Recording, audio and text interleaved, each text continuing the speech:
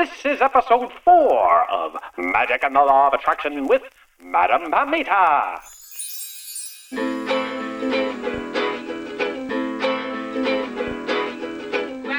Hello, everyone. I'm your host, Madame Pamita, and you're listening to Magic and the Law of Attraction, the podcast where you'll learn how to transform your life in magical ways to make it the very best that it can be.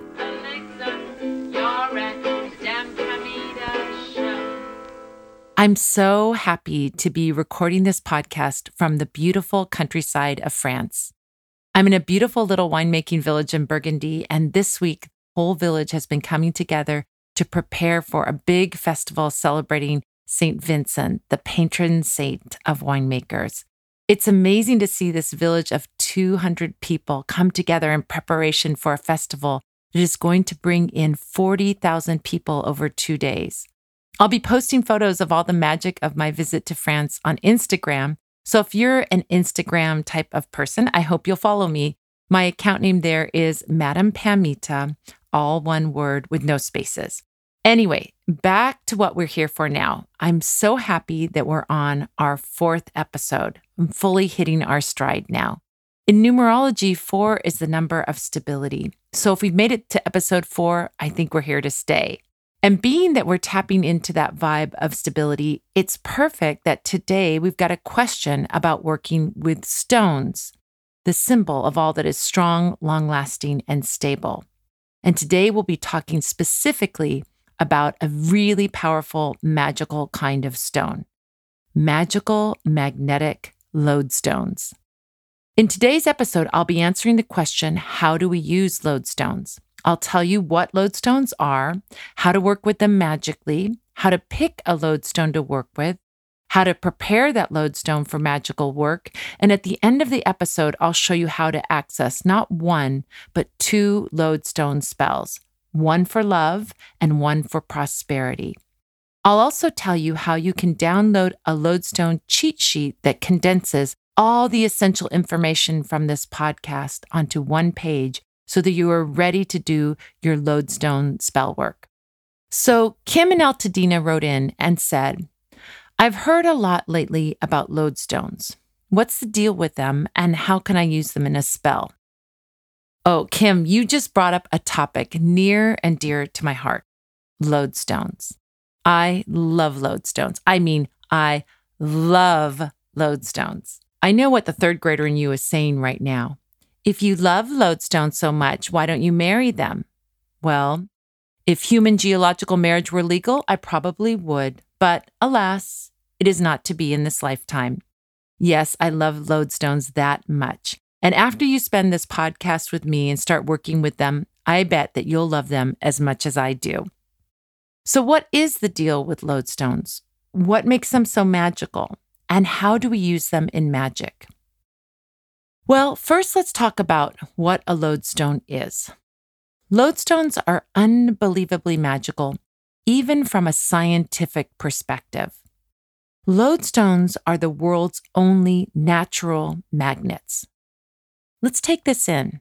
Virtually all magnets that we come in contact with on a daily basis, from the tiny ones on our fridge to the giant ones used to haul up cars in the wrecking yard, are all man-made, which kind of makes sense once you think about it. Before I heard of lodestones, it would never have occurred to me that magnets were anything other than those factory-made horseshoe-shaped things that we see in the cartoons.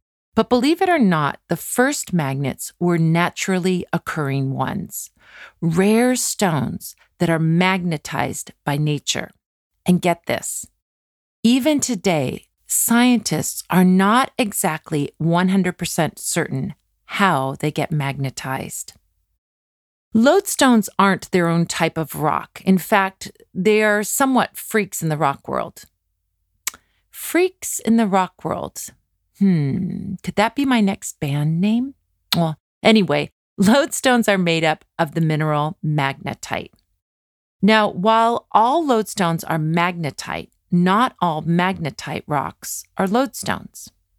Magnetite is a super common mineral. It's just a version of iron oxide, and we all know that iron is pretty common. But while magnetite is as common as well, as common as rocks, only a tiny percentage of the magnetite rocks are lodestones. As magical as they are, lodestones don't really look like much. Certainly nothing like a quartz crystal or a piece of sparkly pyrite. They just look like a dark gray rock, rough and with a little bit of a dull matte finish. If there were a lodestone on the ground, you would never even give it a first glance, let alone a second one. But if you get up a little closer to a lodestone, you'll see something highly unusual. This dull gray rock is covered with a hairy beard. These hairs are made up of small pieces of magnetite dust or iron filings, the same iron filings that we call magnetic sand in the hoodoo tradition. Lodestones get covered with these tiny pieces of iron because they can't help themselves.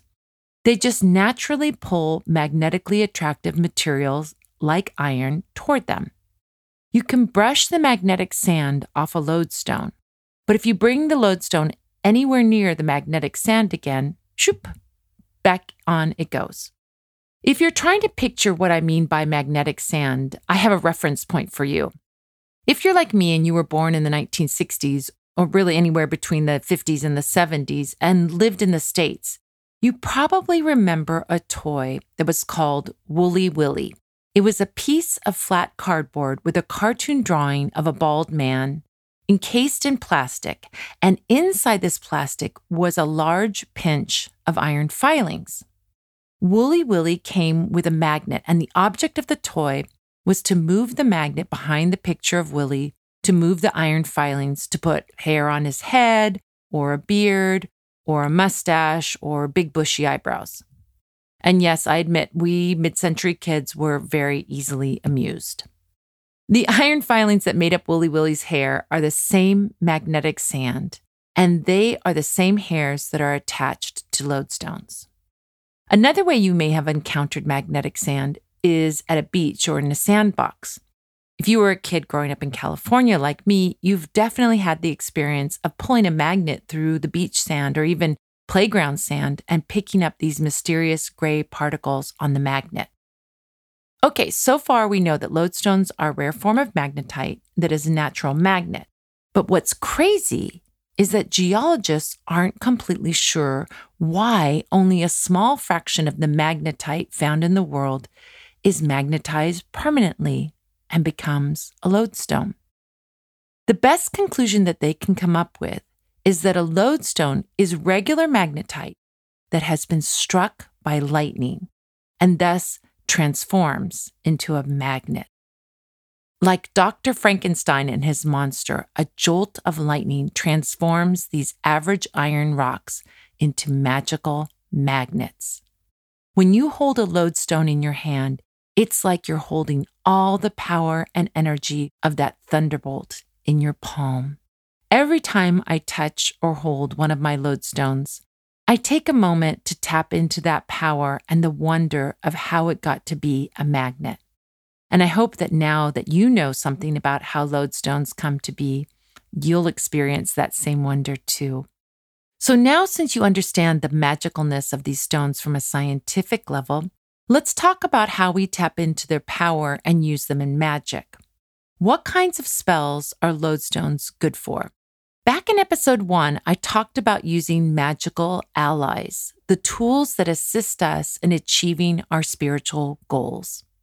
And I think I mentioned that different tools had different energies, that through intuition, inspiration, and trial and error, our magical foremothers and forefathers discovered what tools were good for what jobs. So knowing that and knowing that lodestones are magnets, I think you can start to see where this is leading. Lodestones, with all their magnetic pulling power, are one of the most amazing tools that you can use for attraction spells to pull in what it is that you are wanting: love, prosperity, good luck, and so on. Lodestones have long been known to be powerful natural amulets, and in magic, we use them many ways, from placing them on altars, to carrying them in mojo bags, to adding them to oils. If there's anything that you might want to attract with your spell, then adding a lodestone to that spell will amp up that attraction power. So now that I've thoroughly convinced you on how amazing lodestones are, you should be ready to start working with them. And if that's the case, the first thing you'll want to do is select a lodestone to work with. If you have a chance to go to a shop and choose your lodestone, I think that's one of the best things that you can do. Having the experience of seeing and touching a great number of lodestones to find the one or ones that you connect with is an experience that I think everyone should have, and one that I love to give my clients after their readings, if they're going to start some lodestone work. Having a choice of lodestones and finding that one that is the one is something that every magician or root worker should do at some point in their magical careers. So if you can't make an appointment to come to the Parlor of Wonders and do that with me, then find a metaphysical store or a rock shop or a gem show where you can go and see more than one lodestone. When you do this, pause a moment to take in all the stones. It's kind of like choosing a puppy or a kitten amongst all the puppies and kittens in the litter. One or two will really stand out for you and tell you, pick me. And those are the ones that you should purchase. There are several ways that you can determine that pick-me energy. You might be visually attracted to the shape, or you might guide your hand over the pile of stones and feel one whose energy jumps out at you. Or you might pick up individual stones into your hands and hold them and have a conversation with them that way. Just try different things until you find a lodestone or two that really call to you. If you want to do lodestone work but don't have the opportunity to pick out one for yourself, then I really recommend ordering from an online metaphysical store that you trust. I know that at my store, we really take the selection of lodestones seriously and ask the question, which lodestone is the best one for this client before we pick one out for you, pack it up, and ship it out. So the next thing you'll need to consider in getting a lodestone is the size and how many you will need for your specific spell work. If you are getting a lodestone for an altar, for example, you can choose one of any size up to the largest size, anything that pleases you. But if you are going to be putting the lodestone into a mojo bag, then you want to choose the smallest size possible. And as for the number of lodestones, if you're working to attract more prosperity or more luck or more clients or a job or any sort of general attraction work, then a single lodestone is sufficient. But if you're doing a spell specifically to attract love into your life, then you'll need two lodestones, one to represent you and one to represent the person you wish to attract. Of course, there are certainly special spells where you may use more than two lodestones and you may want to experiment using different numbers of lodestones. But for most purposes, using one for general work and two for love work is the standard. Which brings us to identifying the gender of lodestones. Yes, in the hoodoo tradition, lodestones are either male or female. Now, for the spells where you use just one lodestone, your prosperity and good luck spells, for example, you can use either male or female. When I choose a lodestone for prosperity work, I just consider the pick-me energy of the lodestone, and I don't even consider if it's a male or female stone. However, I definitely do think about the gender when I'm doing lodestone work for love. In love lodestone work, spellcasters tend to make one lodestone represent one party and the other lodestone represent the other party. So let's say you're a woman and you want to attract a man. Then you would choose a female lodestone to represent you and a male lodestone to represent him. Of course, you're not limited to just heterosexual lodestone work. And if you were a man wanting to attract a man or a woman wanting to attract another woman, of course, you would use the lodestones of the appropriate genders. And by the way, I'm sure there are people who do lodestone love work with more than one lodestone too. But for a relationship between two people, you would need two lodestones. To identify the gender of the lodestones, you have to be able to judge its shape. Male lodestones tend to be long and pointy and more triangular, while females are rounder or blockier. Not all lodestones fall clearly into one category or another, and if you identify as somewhere in the middle of the gender spectrum or want someone who has more gender fluidity, then you can find one of those stones that's more ambiguous, and there you go. Once you've selected your lodestone or lodestones and you are ready to do some magic, you need to prepare them for your magical work. There are many recipes for preparing lodestones for magic, including doing nothing at all. But I do prepare mine, and I'm going to share my method with you. Many of my clients have had great success with this, so try it out and see how it works for you. You'll have to gather together a few things to prepare your lodestone. You'll need your lodestone, of course. And then you'll need some Hoyt's Cologne, Florida water, or whiskey, one of the alcohol-based fluids used in magic. You'll also need a small jar, but one that is big enough to hold your lodestone. You'll also need some lodestone oil and some magnetic sand. So to prepare your lodestone, first put it into the jar and then pour enough Hoyt's Cologne, whiskey, or Florida water into the jar to cover the stone. If you are working with 2 or more lodestones, you can let them all sit in the jar together. Once you've covered the stone, close the jar and let it sit overnight. While it's sitting overnight, it's the perfect time to think of a name for your lodestone. If you're doing a love spell with 2 lodestones, it's easy because you can name them your name and the name of your beloved, or your name and my soulmate if you don't have a particular person in mind. But if you're working with a lodestone for prosperity or luck or success, you get to be a little more creative. Think of it like naming a pet. I think that's one of the most fun parts about getting a new pet. You get to come up with a creative name that reflects its personality. So in the case of naming your lodestone, I recommend naming it something that is related to your magical goals. For example, if you were wanting to attract more good luck, you could call your stone Jackpot or Lucky Luciano or Winnie. Though I know that you can come up with some better, more creative names than that, but you get what I'm saying. Or if you were doing work to bring in more financial abundance, you could call your stone something that is related to money and prosperity. I have 2 prosperity lodestones. One of them is named Big Bill, as in dollar bill, and another one is named Rockefeller. Get it? Rockefeller? I like to come up with names that reflect my magical goal, but of course, you can choose a name based on your own personal naming preferences.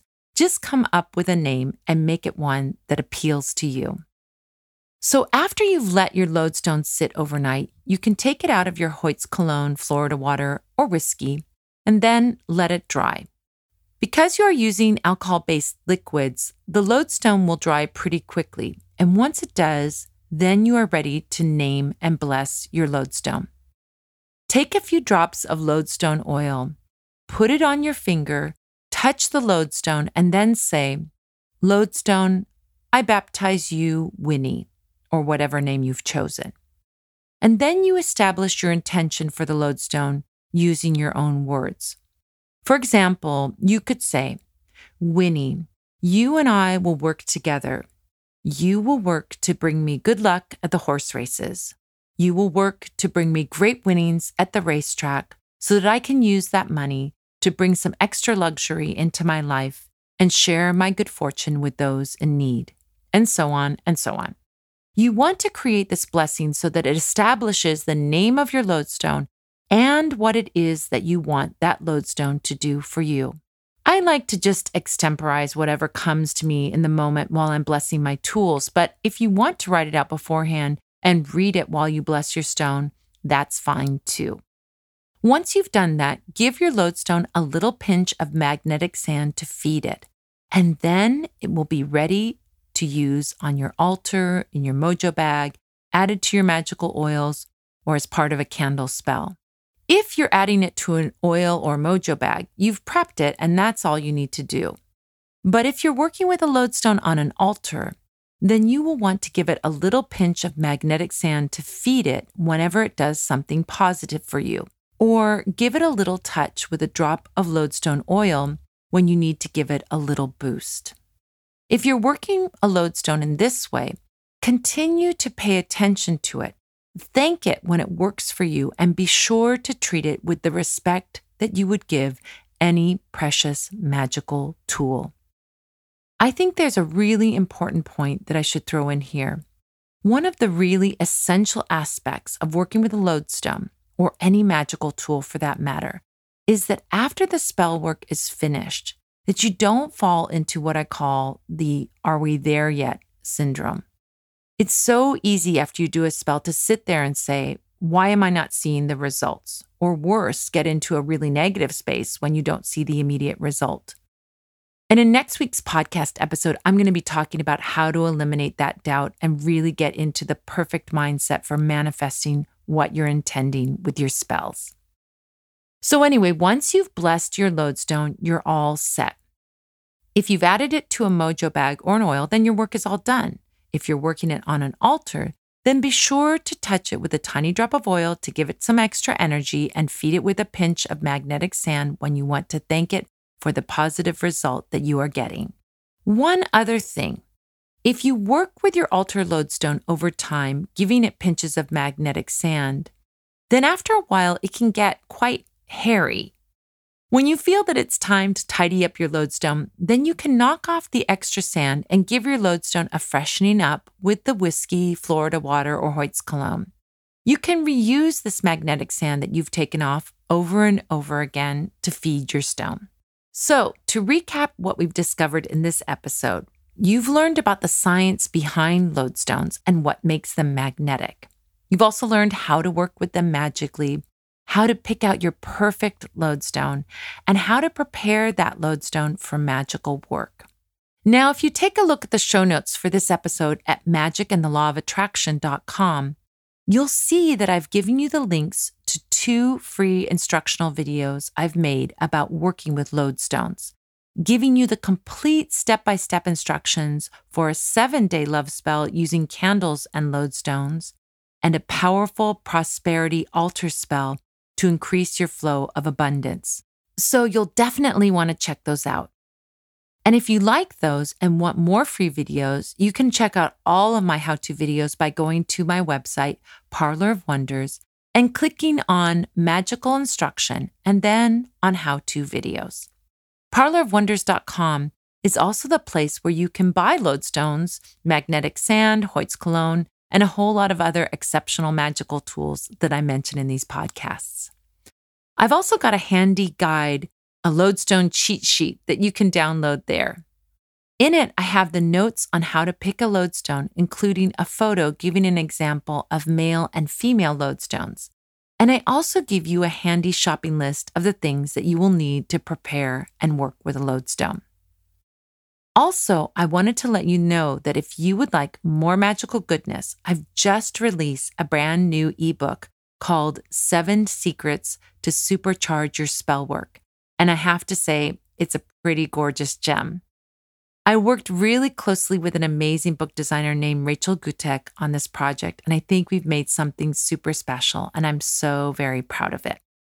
It's for sale in both ebook and audiobook format on my site if you go to superchargemyspellwork.com.